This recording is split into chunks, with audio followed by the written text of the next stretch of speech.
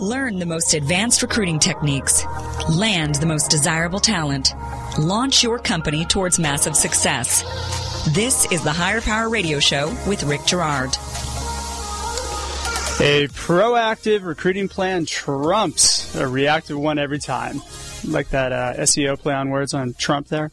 My name is Rick Girard, and I thank you for tuning in to the Higher Power Radio Show. The purpose of our show is to give entrepreneurs solutions to their most difficult hiring challenge. And our mission is to help entrepreneurs solve those problems. My guest and I will drill down on some of the most challenging issues and provide proven techniques to help in effectively landing the most talented people to help your company grow successfully. Today our guest is Michael Krug. Michael leads talent acquisition operations for Hoag Hospital here in Orange County. And prior to that, he was a technical sourcer over at SpaceX. His expertise is in building quality talent pipelines and developing effective recruitment and sourcing strategies through the use of technology and advanced analytics. So last week our show, I don't know if you heard it, but we were focused on building a strong culture by injecting core company values into the hiring process, which is a great setup for today's show because one of the elements in culture, defining who you are as a company, is also crucial in building a proactive recruiting process for your company. Today we're going to talk about the advantages of a proactive process in building your company and how to do it with the least amount of pain possible. So, Michael, in your opinion, what exactly is kind of reactive versus proactive recruiting? Well, reactive recruiting is really transactional in a sense where you're not anticipating what you need. It's what you need right now, not in the future. So it could be unexpected resignation or a leave of absence that you're not prepared to handle. And then so everyone's kind of running around with their hair on fire trying to get a position posted and sourced and get someone hired on board quickly. Proactive recruiting is where we put a little bit more thought and strategy behind our recruitment plan, and that is looking at technology, understanding what tools are available for us to anticipate what the future staffing needs are, but also understanding why there is an anticipated need. What are the key drivers, and really getting down to the source of what a hiring manager is expecting to do and how they're going to do it. And that really adds a lot more value to the conversation where we can determine what type of strategies we can implement to support their needs. Yeah, and absolutely. And it depends on the company's stage. I mean, both reactive and proactive are a crucial element in the hiring process no matter what, right? Absolutely. Yeah. So let's talk about the most common platform of recruiting that recruiting companies use today, which is reactive recruiting, right? So, how would you define reactive recruiting environment? Well, there's no escaping a reactive recruiting environment. Everyone has to have a reactive staffing need at some point. Like I said, things happen. They're unexpected. But when it's appropriate, I always think about it as are you prepared to handle the reaction? What's your response, and how quickly are you going to react to that response? And also knowing what tools and resources are available to support that reactionary need. In a lot of environments, what you see here in startups and even in large companies is that we have a high use of contingency labor. So we have staffing firms that can ramp up pretty quickly. They can onboard candidates much quicker than a larger corporation could. Yeah. And so there's a benefit there. There's a value to having a reactive recruitment plan or strategy. Sure. And it's basically to build a pipeline quickly. Correct. There may be a project that needs to get off the ground running, or there may be a sales force that we need to build up and implement pretty quickly. And sometimes most corporate recruiting functions aren't sophisticated or aren't trained and developed to handle that type of bandwidth very quickly. Yeah, absolutely. So then that answers, really when it's the most appropriate, when you've got a lot of jobs that you need to fill very, very quickly. Absolutely. I mean, you could go through a desktop refresh project or a systems upgrade, or you're doing a move ad change and trying to deploy desktops in another location. And you're not going to have 20 to 30 desktop support people to go out there and implement, but you've got staffing vendors, you've got other firms that can do a statement of work or provide contingent staffing needs quickly. So it's really more appropriate project-based work in which needs to get done pretty quickly, rather than when you're trying to build knowledge-based workers for a full-time roles. Yes and no. It really depends on the internal resources you have available to you. So if you're in a human resource department or a recruiting department that has a small budget and only 2 FTEs to support 200 open positions, it's good to have that extension of your internal recruitment department to handle a lot of that high volume, maybe even a lower skill set need. And I think it's crucial, too, that companies keep in mind that they don't let that need overwhelm their cultural fit or their need to hire those positions, overrule their ability to their judgment in hiring the right people for the role. Correct. If done in a good way, any corporate recruiting team and who they partner with, you shouldn't sacrifice quality over speed. And if you have really good processes and good interviewing techniques, you should be able to apply that through a full-time employee position all the way to a contractor position, no matter if it's a long-term need or a short-term need. If you have good, consistent processes, you never want to sacrifice quality and jeopardize the culture that you have as an organization. Okay. Yeah, most definitely. What point should a company that's fully has a reactory recruitment process, when should they shift toward a more proactive mode? Wow, I think everyone's trying to find the secret sauce on that one. Yeah. But I can only tell you from my experience, and that is a lot of that starts with the data. The supply and demand information that's available to you as a recruitment leader, recruiter, strategist, being able to advise your hiring managers based on what's available, what's out there, and what's realistic to deliver. And sometimes, if you're not focused on what's around the corner, you're going to struggle delivering what the hiring manager is looking for. Got it. Now, let's say you're an entrepreneur and you're building a company up, right? Should this process be built into the beginning? Absolutely. I think some organizations, especially in my startup experience, is that talent acquisition never has a seat at the table when it comes to those planning discussions. So whether it be a Q3 product launch or an upgrade, and they're wanting to roll out a new system or technology, new process, well, it would be in their best interest to include the people who are going out to find that talent. Sure. And so when we look at, being able to be proactive and building those strategies, it's important to be there at the beginning so that we can advise and provide realistic expectations. I can tell you from, being in a healthcare environment, there's very limited resources that are highly specialized in some of our nursing areas. And, we have to understand how long it takes to fulfill those needs, who's out there, what's available, who our competitive landscape is, so that we can kind of bake that into our recruiting strategy. Got it. We're speaking with Michael Krug right now. He's the manager of talent acquisitions for Hogue, about the importance of building a proactive recruiting process. And we just discussed the difference between the two methods. We needed to take a quick break. And when we come back, we're going to talk a little bit more about how to build out that proactive recruiting strategy.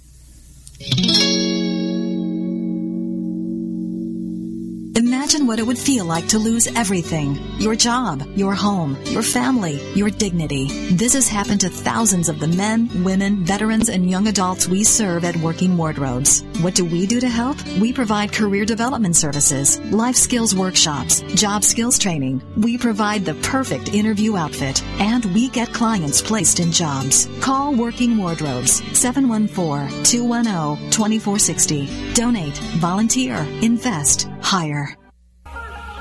You're listening to Higher Power with Rick Girard, giving you access to recruiting techniques that will help you hire key talent to build your company towards real success. Rick is a recruiting executive and entrepreneur who's been successfully recruiting in the aggressive Silicon Valley technology landscape for the past 2 decades. After a very successful stint at Apogee, he founded Stride Search in 2012. Based on a lean efficiency model, Stride has uniquely positioned itself as a leader in retained search for the most critical talent hires within a small organization. Whether you're a startup executive or recruiting professional, by listening to Higher Power with Rick Girard, you will walk away with skills to help you attract and hire great talent. Now back to Higher Power with Rick Girard. Welcome back, everyone. This is the Higher Power Radio Show, and I'm your host, Rick Girard. So we're talking with Michael Krug, Manager of Talent Acquisition Operations at Hogue, and we just talked about reactive recruiting, and now we're going to talk about the good stuff, how to implement a successful proactive recruiting strategy. So really, when you start building a proactive strategy, I feel it's crucial to build it from the beginning to really minimize the cost of making bad hires and cutting in on the bottom line, correct? Mm-hmm. So what are the key elements to having a proactive recruiting strategy or to building one? Yeah, I think the foundation of any proactive recruiting strategy is going to come down to relationships. And we all know relationships are based on trust and credibility and respect. And so, what you can't always jump in with a turnkey solution based on analytics and predictive staffing models to make something work. Because if your hiring managers don't know it and understand why you're doing it, you lose that crucial buy-in. So it's important that your relationships are you take a lot of time growing those. Yeah. The other point is data, and I always tell my team this, is that you want to be the most prepared person in the room. No matter what meeting it is, if there's a staffing person involved, you want to make sure that you know your business better than anybody else. And so it's coming equipped with data to the party. And when you have turnover data, hiring data, leave data, separations, transfer data, it adds more credibility to the conversation. So when you're trying to build that relationship, it really shows your hiring leader that you've taken time and energy to learn their business, to understand what are the key drivers from a staffing perspective that impact their operations. And then when you have that information, it's really about being a advisor. So, we in recruiting, we suggest and advise. We leave it up to the managers to do and act. And it's understanding what levers and strategies to either pull or to implement.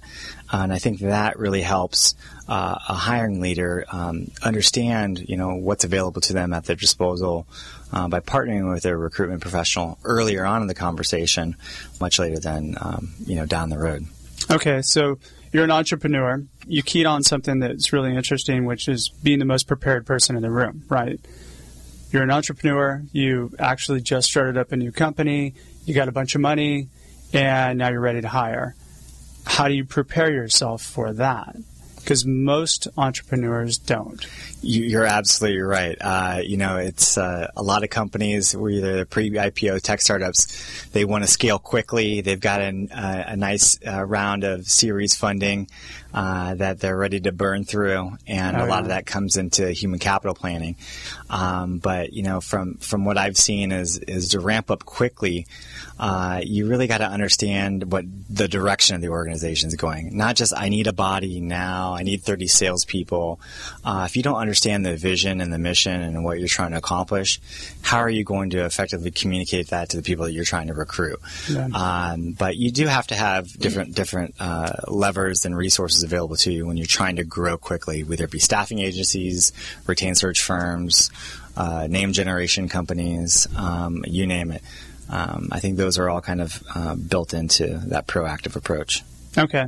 So planning is key here then, right? So they've got to take the time to sit down and figure out what they want, who might be the best people for what they need, and work with their team to actually work through their networks and then kind of branch out from there, correct?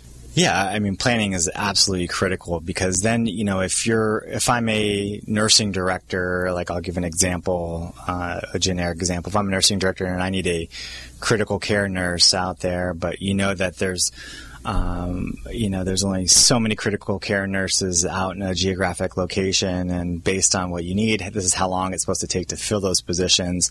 Not just fill it, but also orient and onboard that position. So your normal fill rate of 25 days could be now 65 days or 90 days. And so being able to kind of be prepared in that planning process to educate and raise awareness around what that hiring roadmap will look like is just going to make things a lot more harmonious in that relationship. Got it.